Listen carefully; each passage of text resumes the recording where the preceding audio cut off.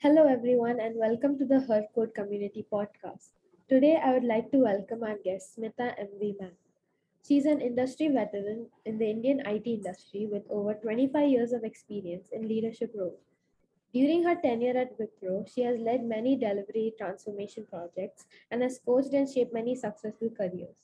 In her recent role as Learner Success Lead at NASSCOM, she is helping in providing a roadmap for future skills for the industry. Hi, ma'am. Thanks for being here. It's my pleasure. Thank you. Thank you, Mansa.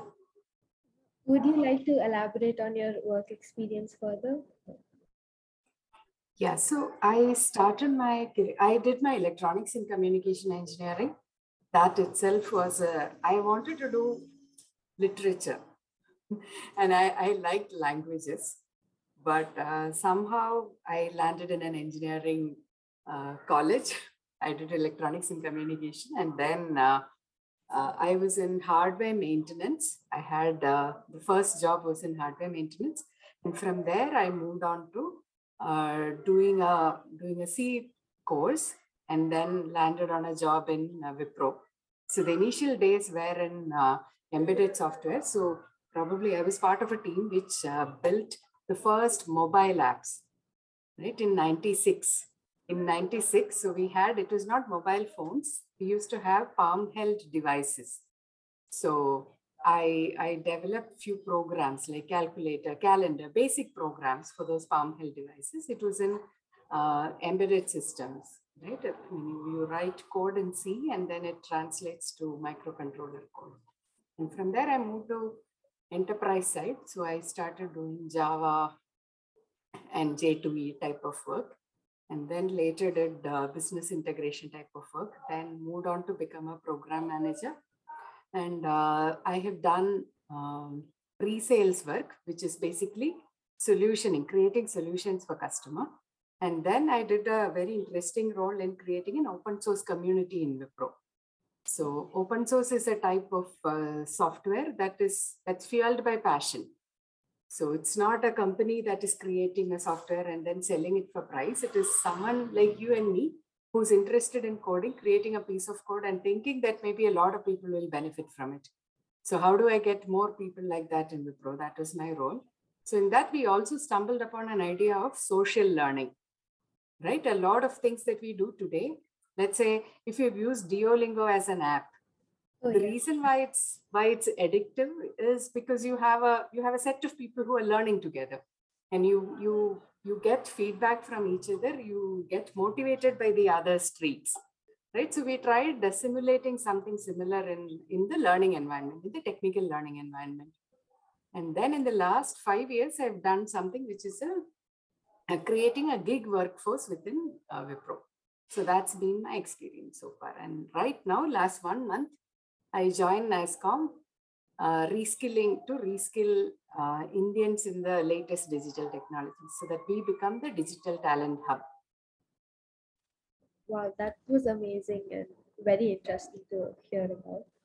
So we can move on to the first question, which is please share some insights on why exactly you chose the career in the tech industry.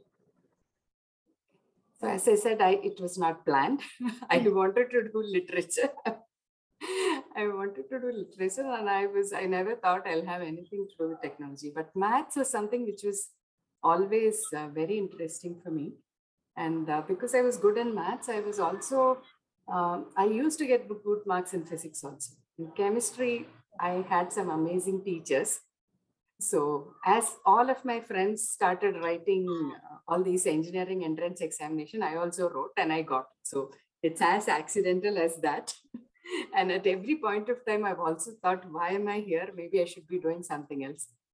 From childhood, I had only one thing to do. How do I create how do I make the society better? How do I impact the people whom I'm in touch with? So if I had a purpose in my life, that is anybody whom I meet should learn something from me, or I should be able to do something to them which is doing good to them. So that's been the only thing. So technology was just accidental. And so yeah, not a typical answer you'll get. But that way, technology has helped shape the social part of our country so much, and through which we can help so many people in the world. Yeah.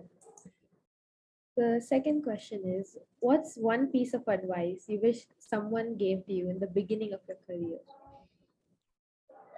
Don't be afraid of failing. Exactly. Yeah. You keep hearing it a lot, but when you have to pick up something, the advice that you get is, are you good in that? Right? Are you good in that? You think you can do well in that? What is your aspiration? What do you want to do? Right? You don't have to. You get an opportunity, any opportunity that you get, you try your hands at it, because you don't know where your passion lies. And I still don't know. I'm turning 50 this year, and I still don't know whether what I'm doing is my right experience, or am I having expertise somewhere else. It's glad to hear that, since so many of us are struggling with the exact same. Yeah. Uh, the third question is, can you please tell us about the future skills initiatives taken up by NASSCOM and how to take advantage of these initiatives? It's a very interesting thing that the government has done. So this is an initiative by Ministry of Electronics and IT, and NASSCOM is executing it. What they're trying to do is work with industry and understand what the industry needs in the next few years, right? And also the long-term future. And then ask them to give training material. The industry is either sourcing the training materials or reviewing the training materials that are already available. So there is a platform called Future Skills Prime, where any Indian citizen can log in and learn fundamentals of a lot of technologies for free. Right. If you decide, so after that, if you decide that you want to do deep skilling in that, some of those courses are paid. But even those paid courses, you get a government incentive of 50% of the course fee. So it's really good. And to start with, now, as you said, you really don't know whether you should be taking up a career in artificial intelligence or cybersecurity or cloud computing. You hear all these buzzwords, right? So there is a competency diagnostics in the platform which will tell you what your aptitude is. Right? You can take a diagnostics and see how do I fit into this. Right. So that's an interesting thing that you should try. That was like very informative, and I learned so much from that. So, how can we as students contribute to NASSCOM skill initiative at a national level? Okay, so have you used any online learning platforms, Mansa? Oh yeah, I've Any? used some. The website called Khan Academy is one which I use a lot. Okay. Okay. So let's say Khan Academy is more about if you have doubt in something, you go and take up. You can look at this thing, right? So have you joined any courses in Udemy or Oh any of yeah, those? I did in fact take a coding Python course on Udemy a year ago. Yeah, so Okay. And did you complete it? almost. Not Okay. entirely. So that is the problem that we have, right? Right. Because life happens after you pick up a course. So Yeah. what should be done? I'm sure there are some people who are like really they are committed to what they say, and they somehow find time in doing these things, right? Yeah. So if you as students, let's say you make a group, like a study group, right? I'm sure you will have study groups for learning things that you have to write exams on, right? For your school subjects, you will have study groups. Create such study groups, but do things which are beyond your current syllabus. Look for things that are happening, okay? And help each other in learning, right? So that's one thing that you can do. So that you, all of you together becomes more skilled than what you are currently. That is one thing. Second thing is identify, keep your eyes and ears open and identify what are the problems that people are facing today, right? Because I'll make you do a simple exercise. Okay, so let's do, okay, so I see a yellow room behind you. So I'll give you 15 seconds, right? I'll give you 15 seconds. You look in your room, okay? And find things that are of red color. 15 seconds. Okay. Multiple things. All red, multiple things. So if you find 5 books, count 5 books. Okay. Okay. 5 more seconds. Enough. You just sit there and see. Okay. Yeah. Okay. Done. Okay. Now you close your eyes. Okay. Now you tell me how many black things were there in your room. Oh God. How many can you remember? I have my watch, then my. I think Okay, so you have a number. You have a number. Now you open your eyes and see how many black things were there. Oh, there's a rubber band, my phone, almost 4 things. Your top, Yeah. I can see a guitar. Okay, so there were at least double that you could think of, right? Exactly. So that's what happens. So when you study for, let's say you're studying for your exams, you have a syllabus. You only look for things within that, right? There's so many other learning opportunities that you have, which you miss out because you're very focused on that one particular thing. And so in between, form groups and try and learn something just for the sake of learning, right? It may not be something that is there in your syllabus, but it is something which is there. I mean, you hear so many things, right? It could even be in any kind of skilling. It could be related to arts. It could be anything, but it will come in handy one day. And also look for problems that people are facing, right? Even let's say we are using Zoom here. So what is the problem that people face when you have to set up this meeting and you send me an invite? What could have been done better, right? Right. Is there any problem? So keep an eye for that. So 2 things. One is form study groups, learn things which are not part of your syllabus. Second, do things which are, find out problems. And then one day you'll be able to solve it. Yeah, that made so much sense. And the activity like really opened my mind. And yeah. What advice do you want to give to aspiring students who would like to pursue a career in the technology or computer science space? Okay. So going forward, I mean, although I said I wanted to do literature, I think going forward, computers or the world digital, right? The way we do things, that's going to be another language. So whatever you're doing, let's say, even if you're a musician, there is no shying away from technology.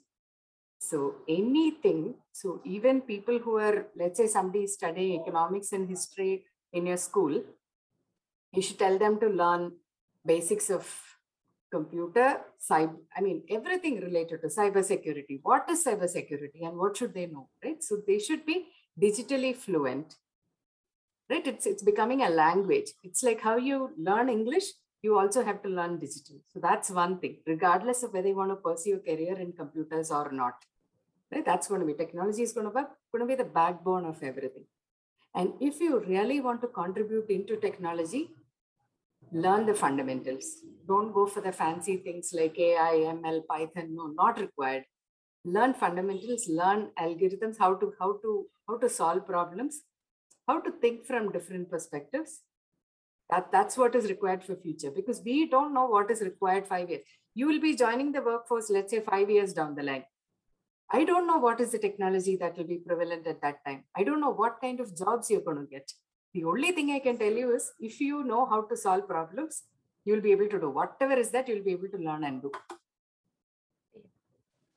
I agree with that a lot. Yeah.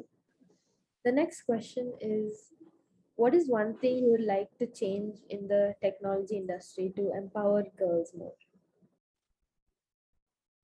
I think we should stop identifying the developers using gender. This it doesn't matter actually. The more you start thinking of, oh, okay, girls, boys, and you start thinking of all those things, it doesn't matter.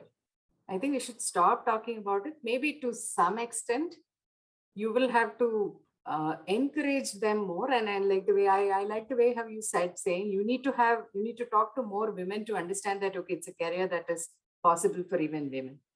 And maybe create platforms where they can air their queries, doubts, apprehensions, right? So that somebody can answer them. So today, a lot of people assume things and then just they shut off saying, no, this is not for me, right? Right.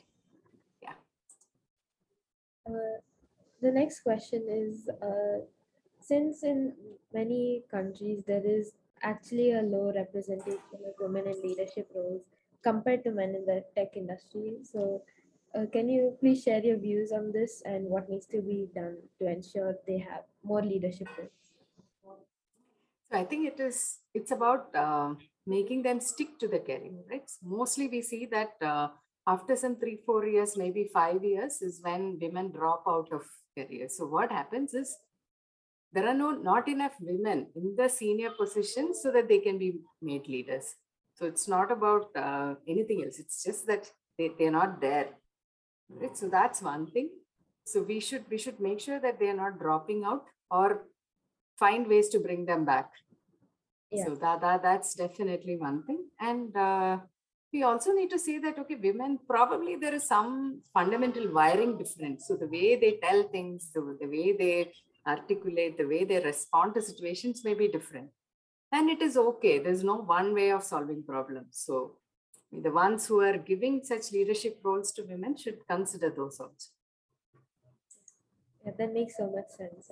Well, that advice would actually help a lot of women like, get more leadership roles.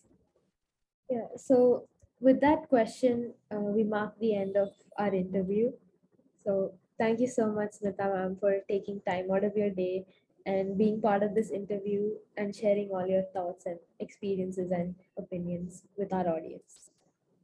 Thank you so much, Mansa. All the best for you and everybody who's listening. If you have any doubts, please do reach out to me.